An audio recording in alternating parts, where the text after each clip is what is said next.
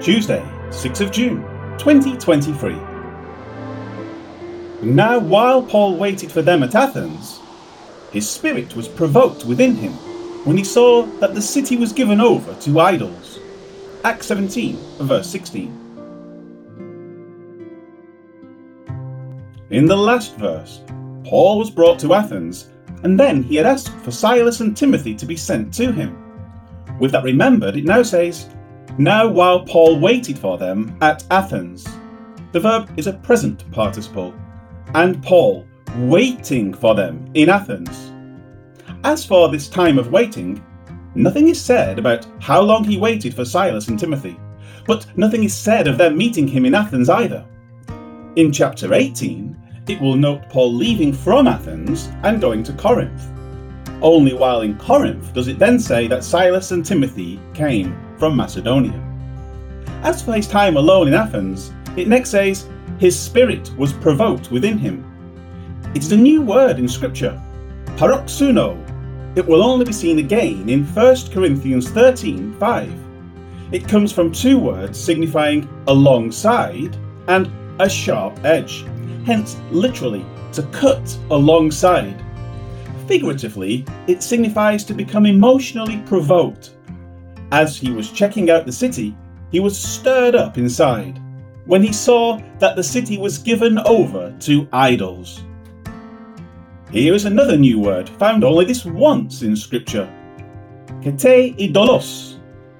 It gives the sense of full of idols. The word applies to the city itself, not the inhabitants.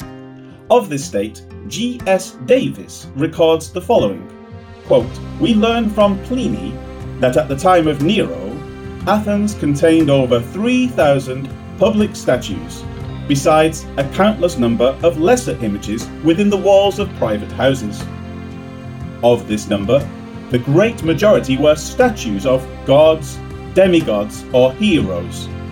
In one street there stood before every house a square pillar carrying upon it a bust of the god Hermes. Another street, named the Street of the Tripods, was lined with tripods dedicated by winners in the Greek national games, and carrying each one an inscription to a deity. Every gateway and porch carried its protecting god.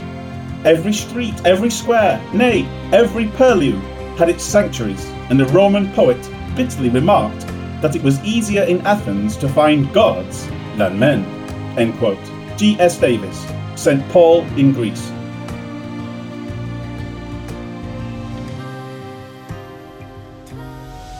Life application.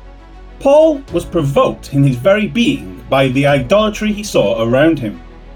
As noted by G.S. Davies, these weren't just idols of Greek gods, but they were idols of winners in the Greek games, which were then marked with inscriptions to deity. Is it any different in our world today?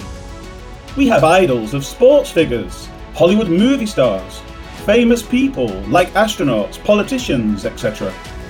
Anytime we allow our attention to be taken off of the Lord and affixed somewhere else, we are caught up in idolatry. This includes those in churches when they bow to statues of Mary and the saints. We can even make an idol out of the Bible, placing a version of it above our love for the Lord. We need to be careful to never allow anything to take away our heartfelt allegiance to the Lord. If something is consuming too much of your time, distracting you from thinking about the Lord, step away from it and refocus your mind on Him. Talk to Him as you go out and as you come in.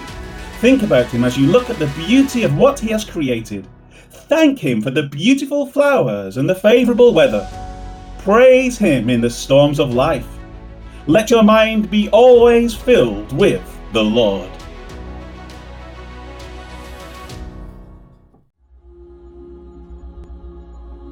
Lord God, help us to remember to fix our eyes on Jesus. May our hearts be directed to you.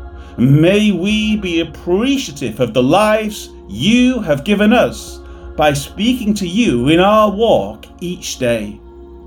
Help us to not get distracted by the idols of this world, but to be always attentive to you and your goodness. Amen. Paul was waiting for Silas and Timothy in Athens.